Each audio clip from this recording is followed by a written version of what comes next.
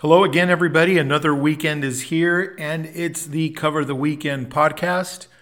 My name is Tommy Lorenzo. Thanks again for joining me on the podcast. You can catch me on Twitter at SportsbookTom. On this episode of the podcast, I'll of course have some weekend plays for college hoops who've been doing pretty good over the last several weeks, showing profit on our Friday and Saturday games. Really like the board, especially on Saturday, so looking forward to sharing that with you in a few minutes. I'll share my thoughts on a couple of March Madness or NCAA championship future bets that I think offer value at the moment. And also the top 5 team right now, actually top 2 team that I will not be making a future bet on. I'll explain why. Also continuing on with the series of looking at baseball futures and props for the upcoming MLB season. I'll share several individual home run totals that I like at the moment. This week I'll have several under home run totals for individual players that I'll share with you. And I've been pretty successful at that over the years, especially on the unders on these home run totals. I think that it's a good bet every year to when you identify some MLB players whose home run numbers maybe the sports books have a little too high. So let's get to it. First, a look at the college basketball national championship odds at the moment. The favorite right now, and deservedly so, is UConn, right around 5-1, depending on the sports book you're looking at. Then you have Houston and Purdue at 7-1 at most places, with Tennessee and Arizona rounding out the top 5. The Volunteers, after the big win versus Auburn, are at around 13-1. Again, multiple sports books have varying odds, so I'm kind of just giving you the odds that generally I see at most sports books. 13-1 for the Volunteers. And the Pac-12's Arizona Wildcats available as high as 14-1 at DraftKings. That's interesting because Arizona has started to take some action for good reason, I guess. And I'll explain what my thoughts on them are briefly in a little bit. But most other spots have lowered their number to 10-1. So if you have access to DraftKings and you like the Wildcats, 14-1 is available. Circa, Caesars, MGM are all at 10-1, like I mentioned. Westgate Superbook has lowered them all the way down to 8-1. So I don't know if Westgate knows something or some gangster came in and loaded up on Arizona, but they've lowered their number. They may have some liability on the Wildcats. They've lowered it to 8-1. So 8-1 at some spots, 14-1 at DraftKings. Quite a discrepancy there. And if you like Arizona and you have access to DraftKings, you're in business. 14-1 is solid, given the substantially lower number of other sports books on Arizona if you're inclined to bet them. As far as the top 2 teams on the odds board, I can't fault anyone for backing UConn right now. Even at what is, for me, a very blah 5-1. I don't like single-digit odds at this time of the year, even though we're getting close to March Madness. On any team, even the most juggernaut of a team. That being said about UConn, I want no part of Purdue when it comes to this future betting, especially at single-digit odds where they are right now. Purdue's big man is their best player on the team, by far. And if I'm going to lay 6-7-1, I'd like to see another elite player there with Zach Edey in order to back them at those odds. I mean, Purdue's really good, and the whole narrative is they're going to do what Virginia did. After Virginia got bounced in the first round, they came back and won it all the next year. Purdue got bounced last year, got upset. Big upset in the first round. A lot of people are saying, okay, they're going to follow suit in terms of what Virginia did. I don't think so. Also, the Big Ten as a Power 5 doesn't have a great recent history as a conference that wins the tournament. Michigan State back in 2000 was the last time a Big Ten team has cut down the nets in the final. That's nearly 25 years. So for me, my eye is on double-digit odds teams that offer value and that I think are strong enough and are built to get through the tournament. For me right now, a couple of teams, Auburn, who can be had at 22-1 at Caesars right now, good offense, even better defense, and their conference, the SEC, is a gauntlet. They're going to be more than ready once tournament time comes. Head coach Bruce Pearl has led teams deep into the tournament already on several occasions, so that's a positive as well. The other double-digit odds team that I think is worth backing is Arizona. I talked about them a couple minutes ago. they can look like an NBA team most nights, and sometimes they look like a JV squad. I don't know what happens. But they have the elite level offense, and defense that is crucial come tourney time, elite in both offense and defense. Because if that offense isn't firing, their defense is more than capable of stepping up, as that side of their squad is ranked number 11, the defense, overall in the country, and climbing. That's defensive efficiency. And even though the Pac-12 is down, Arizona showed plenty in their non-conference wins over Duke, Michigan State, and Alabama, amongst others. So good value on the Wildcats, in my opinion, with multiple sports books sitting at 10-1 on them. So good luck to those of you. And going back to Arizona, of course, DraftKings 14-1, but most sports books are 10-1. So I wish you all the best of luck as you start to build your March Madness portfolio, whether you're betting one team, spreading it out over 2 or 3, or maybe going, shooting for the moon with a long shot team. The tourney is a little over 3 weeks away. Yeah, 3 weeks. And always fantastic, always fun if you're a basketball fan, especially if you're a sports bettor. It's a great time in the sports betting calendar when March Madness comes around. Okay, we'll get back to college hoops in a second, but onto some MLB future talk. And then, like I mentioned, we'll get to the Friday and Saturday hoop selections. This week, as we roll along over the next several podcasts, looking at different types of MLB futures leading up to opening day, going to take a look at individual player home run totals here. And there's a big menu of players available depending on the sports book you look at. Right now, DraftKings, BetMGM, and the Superbook are the shops offering this future prop on over-unders on individual players. The Superbook has the largest menu of players. They have everyone from Aaron Judge to highly touted rookie prospect Jackson Holiday. His number, I think Jackson Holiday's number they have listed at about 10.5 over-under home runs, which is an interesting play. Not sure when he'll come up, but there's always a lot of buzz around prospects, and the Orioles tend to bring up their young players. So interesting bet there. No play for me, but I'll share some under totals this week that I'm looking at. And I've been pretty good at identifying these unders. Last season hit several. And this year we'll start off with Paul Goldschmidt of the St. Louis Cardinals. His home run total sits at 26.5 over under. That's the total at both DraftKings and MGM. It seems like yesterday that Goldschmidt came up with the D-backs and started smashing home runs at Chase Field. But he's now 36 years old. Last season, his batting average against fastballs was his lowest in the StatCast era. That's a 241 batting average. So that's a big red flag for me. I think age is catching up to Paul Goldschmidt a little bit. Maybe he makes an adjustment in his swing to kind of, get the bat speed cranked up a little bit to fix that. But regardless, I think sportsbooks are applying numbers from a couple years back on this aging power hitter. Now, if Goldschmidt hits 260 with 24, 25 home runs, 80, 90 RBIs, nothing to sneeze at. Great season for an aging veteran. But looking purely at the home run number, I think 26.5 is just a tad too high, and I'll be going under on Paul Goldschmidt at 26.5 home runs.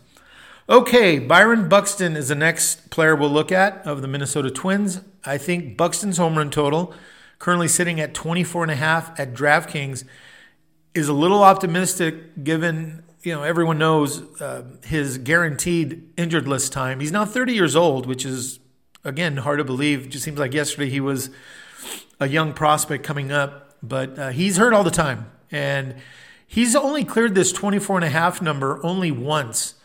In his 9-year career. He went on a tear in 2022 and hit 28 home runs until injury. The injury bug shortened his season, the usual bug that bites him every year. So he's only done it once in his 9-year career. His home run per fly ball percentage took a plunge last year, and that's something I look at when I'm looking at these home run totals. That number was down to 15% for Buxton. He averaged 26% home run to fly ball rate over the last 3 seasons before that. So there are already some signs of diminishing power here. And when you add the historical injury risk that he brings, He hasn't cleared 400 at-bats since 2017. I don't think he gets to 25 home runs. Again, he can hit 22, 23 home runs, be productive, play great defense. But in terms of just strictly this type of bet, 24.5 is his total, and I think under is the play.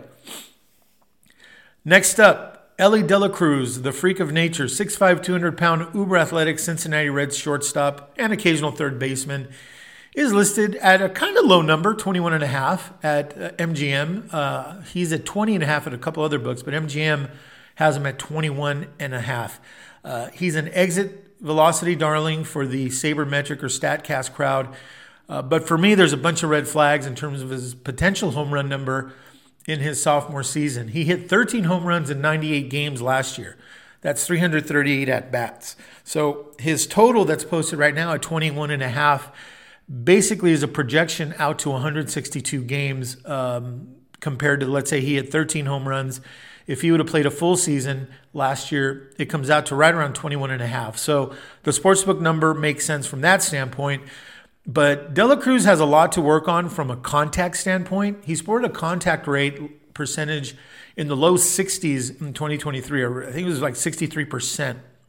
The ground ball rate is also a problem, as over 50% of his hits are grounders, and that's always going to cap someone's home run total. The Reds have enough talent in their infield that if De La Cruz struggles a little bit, I think the leash won't be that long. I think the Reds are trying to contend, and they have enough talent that if De La Cruz gets off to a slow start or just isn't cutting the mustard, they may, I don't know if they'll send him down to the minors necessarily, but I don't think he's a lock to be in the lineup every day, especially being so young. I'm taking the under on Elly De La Cruz's home runs here. 21.5, I'm going under with that number on Elly De La Cruz of the Reds. All right, last player we'll look at with this MLB home run prop offering before we get to college hoops. Vlad Guerrero Jr., his home run total is listed at a very high 33.5. That's the number at BetMGM. I believe the Westgate has them at 30.5. So shop around when you're looking at these. If you're going to bet these over-under season home runs, 33.5 is what Vlad Guerrero Jr. of the Blue Jays is listed right now at BetMGM. You may have seen on Twitter where I posted a graphic. A couple of days ago, I posted it, a graphic of the location of where his home runs were hit last season compared to just 2 years ago in 2021. As he's transitioned to a more pull-heavy approach. And actually, yesterday I was listening to a podcast. It talks a lot about sabermetric stuff in baseball. And they're talking about how pitchers are pitching Vlad Guerrero away now, away in the zone, because he swings at everything like his dad did, and he hits everything. He makes contact. But they're pitching him outside, and what's going on here is he's cranking on inside pitches, and that's obvious because last year he hit no home runs to right center. Most of his home runs were all pull shots or to left center. So that tells you something about where his swing has become, what his swing has become with a pull-heavy approach. Maybe it's the new dimensions at Rogers Center. They did change the fence dimensions a little bit. They came in, but the height of the outfield walls were raised. So not sure if that's really what's affecting it. I think it's more has to do with the change in his approach. Now, he says, and reports from spring training indicate that he played through a knee injury last year. I believe he probably did. And reports are that he's in much better shape this spring down in Florida.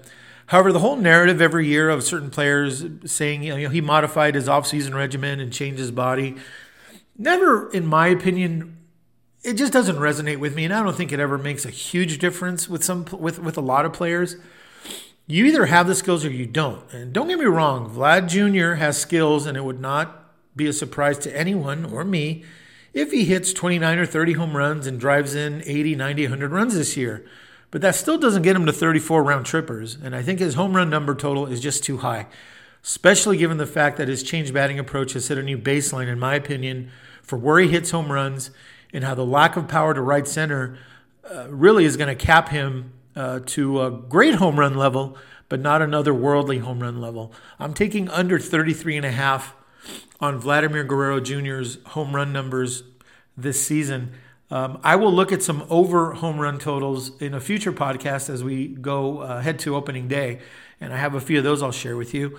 But that'll be it for the baseball talk. We're going to bounce right back to college hoops and going to Friday, the weekend, kicking off 3 p.m. CBS Sports Network, Bowling Green visiting the Ohio Bobcats.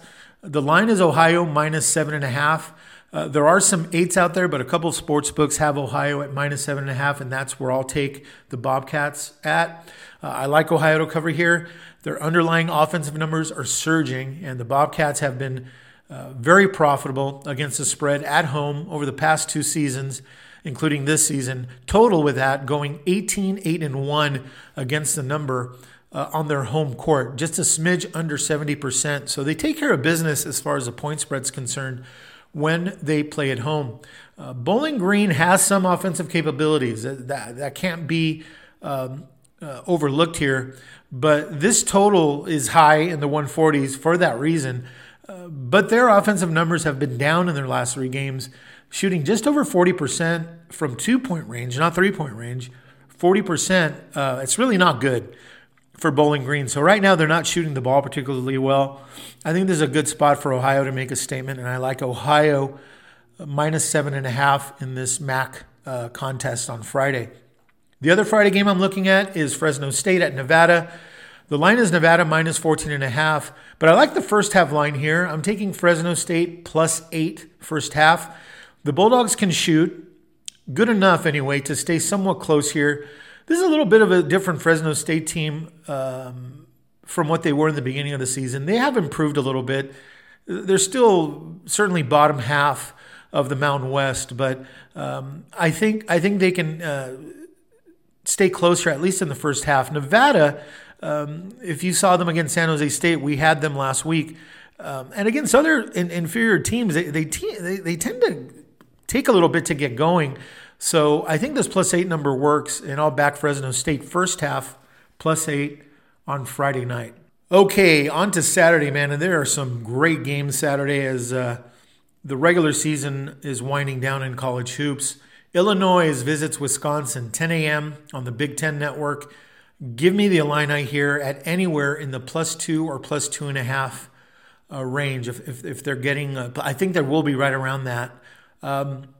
The thing in Illinois' favor, or what I think is good in this game, is their offense. Now, their defense is being criticized a little bit, and I guess for good reason. Their defense is not elite, but Wisconsin's defense is no juggernaut either.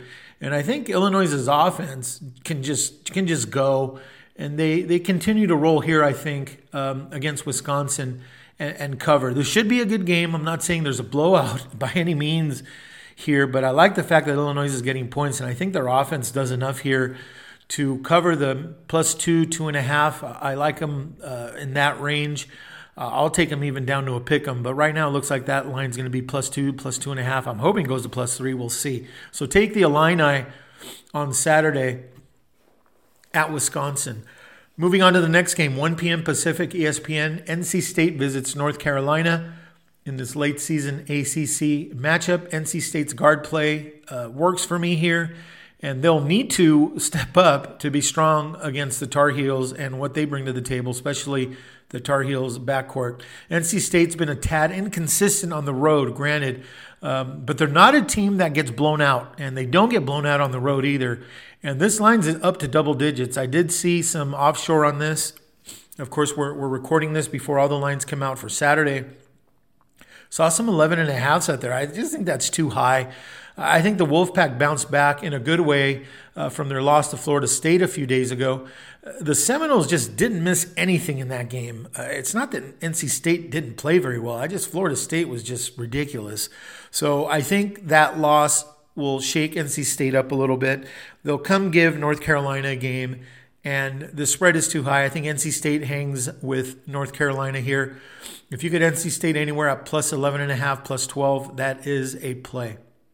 Next up, Tennessee is at Alabama, 5 p.m. ESPN. I like the Volunteers here, even at a small minus number. I think they do enough. Bama's strong. but I do think Tennessee gets the job done here. Finally, Gonzaga visits St. Mary's in the West Coast Conference Classic, 7 p.m. Pacific on ESPN, a late game for you East Coast folks. I think Gonzaga, who is now surging and has straightened things out, very well coached team, of course. Mark Few, great coach. I think they avenged their loss at home to St. Mary's. A lot of the metrics here, especially with the guard play, are pretty much even. Both of these teams. St. Mary's is good, but I think Gonzaga right now is surging a little bit offensively, and they're going to get plus 2.5, plus 3. That works for me with Gonzaga. Take them to cover against their rival, St. Mary's, Saturday night. That'll do it for this week, folks. If you can please leave a comment or a nice rating for the podcast, I appreciate it. I do appreciate you downloading the podcast and allowing me to be part of your day and your sports betting hobby. May all your bets be winning ones, and good luck this weekend with all your bets. Take care, everybody.